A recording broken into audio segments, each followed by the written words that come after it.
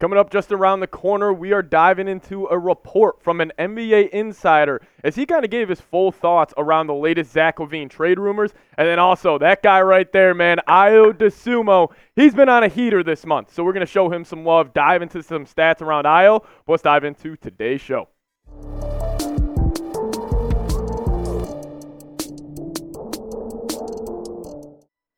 So I got a little challenge for all the real ones here on the Bulls Report. If you guys love what we do and want us to reach 6K subscribers by the NBA trade deadline, hit that subscribe button right down below. We need 464 of you guys. Trade deadline is next Thursday. I think we can do it. So if you guys are new here and want to stay up to date on the latest around the Bulls, hit that sub button right now.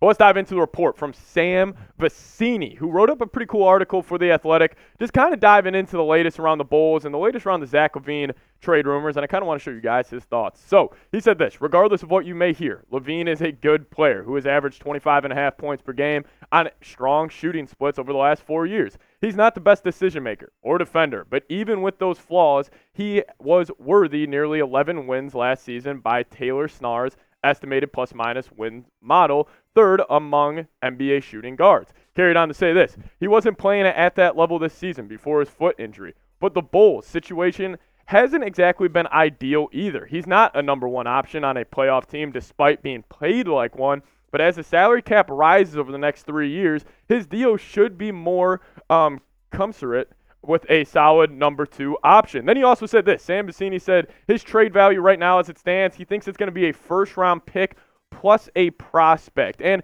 I thought what he said was, pretty damn interesting around just, Zach LaVine, because, I do really believe that he's almost became, I don't want to call him underrated this year, but I feel like most NBA fans view him as almost a total net negative, due to his contract, kind of what Vecenie said, due to also his playmaking, lack of defense. But, with the salary cap going up, I think LaVine will have maybe more suitors than we do think because, we've heard the reports left and right where it's like, oh, the Bulls could get 2 first-rounders for LaVine. And it's like LaVine may have no trade value at all, and there's no market for him. So I do think we're kind of find ourselves kind of in the middle, and when it's all said and done with these, LaVine trade rumors. But then he also said some best fits for Zach LaVine, where he thinks he is going to go. We've heard the Los Angeles Lakers.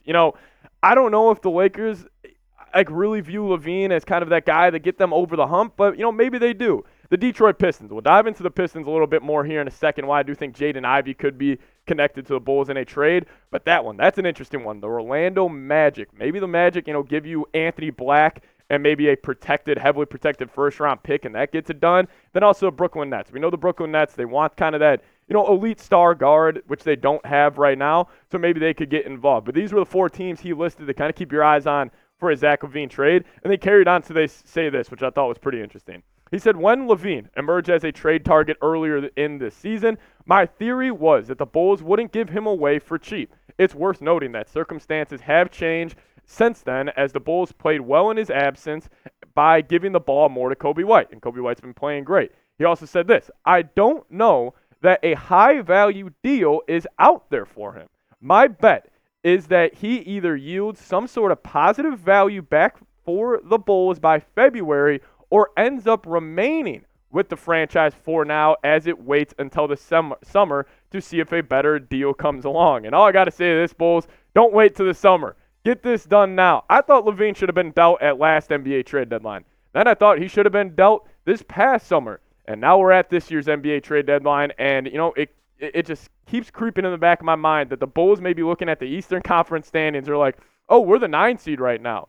We don't need to move off any of our guys. We're going to try to make a run in this year's playoffs. I tell you what, Bulls, if anybody in the front office is watching this, your max potential as a basketball team this year is you somehow win a play-in tournament game, you get in the first round, and you win 1 playoff game. That is the max. That is the best-case scenario for this group.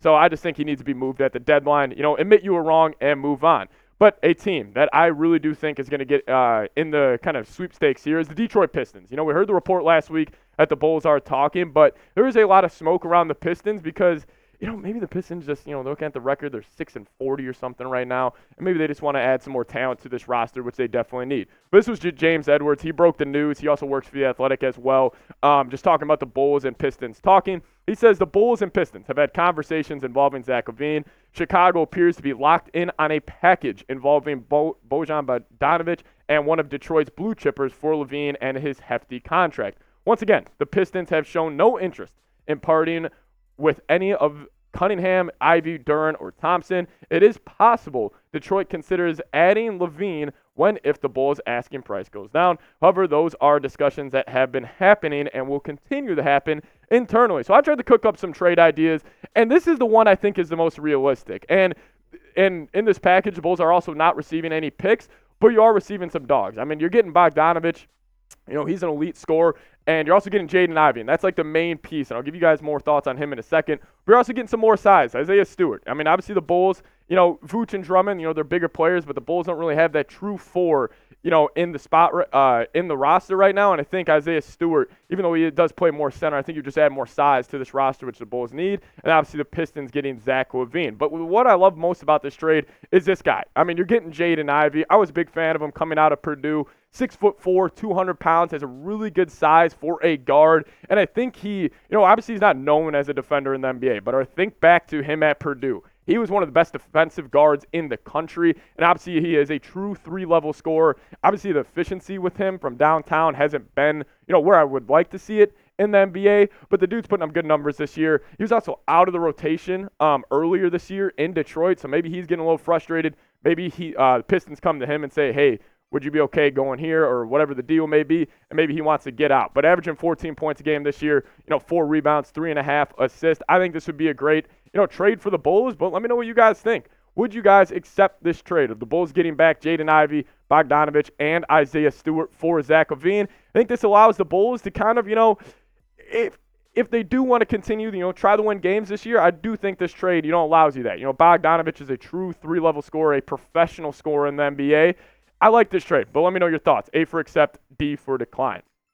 Coming up in just a second here, we're going to be breaking down Dosunmu because he's been absolutely balling out in 2024. We'll dive into those stats here in a second, but I do want to first tell you guys about today's sponsor. You guys know what it is. It is Prize Picks. If you guys head to prizepicks.com/CLNS and use that code CLNS, you're going to get a first deposit match all the way up to $100. I love using Prize Picks.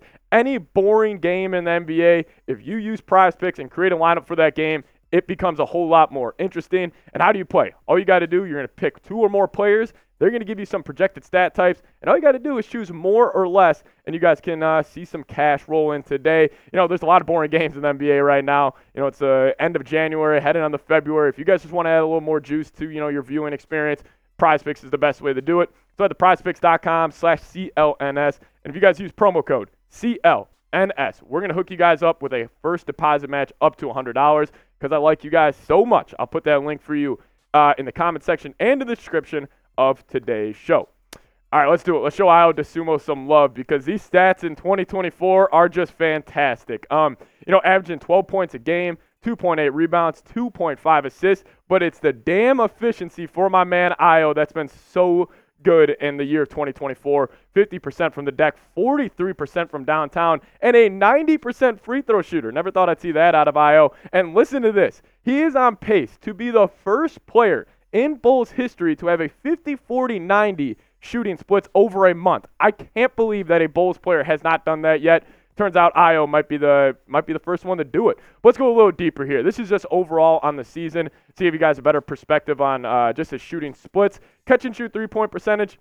Hey, 38.3. Takes about 3 of those per game. Love that out of Io. The pull-up 3-point percentage, not his game. He doesn't even take a half pull-up 3 per game. That's at 25%. His pull-up midi field goal percentage, though, pretty damn solid. He's been getting to that spot, coming off pick and rolls a ton this season. That's at 52.5%. Then the less than 10 feet, sitting at 56.2%. So pretty good all across the board for Io. And this is my take on him. If Io is a plus offensively, I really do believe he is one of the better, if not one of the best role players in the NBA. You know, he's 6'4", got a really long wingspan, can be a great point of attack defender, and we know what he does on the defensive side of the floor, can really hound opposing teams' guards. And if you're saying he can be a high-level catch-and-shoot three-point shooter, I mean, you got one of the better role players on your roster right now. And his deflections per game, I always compare deflections and steals to kind of pressures and sacks in the NFL.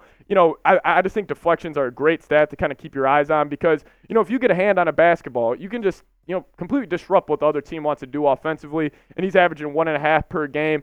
That's not a crazy number, but for a guard, that's pretty damn good. We obviously know Caruso is one of the best deflections per game guy in the NBA, so I just kind of think it speaks to, how much of a dog Io is on the defensive side of the floor. Just overall intensity he plays with.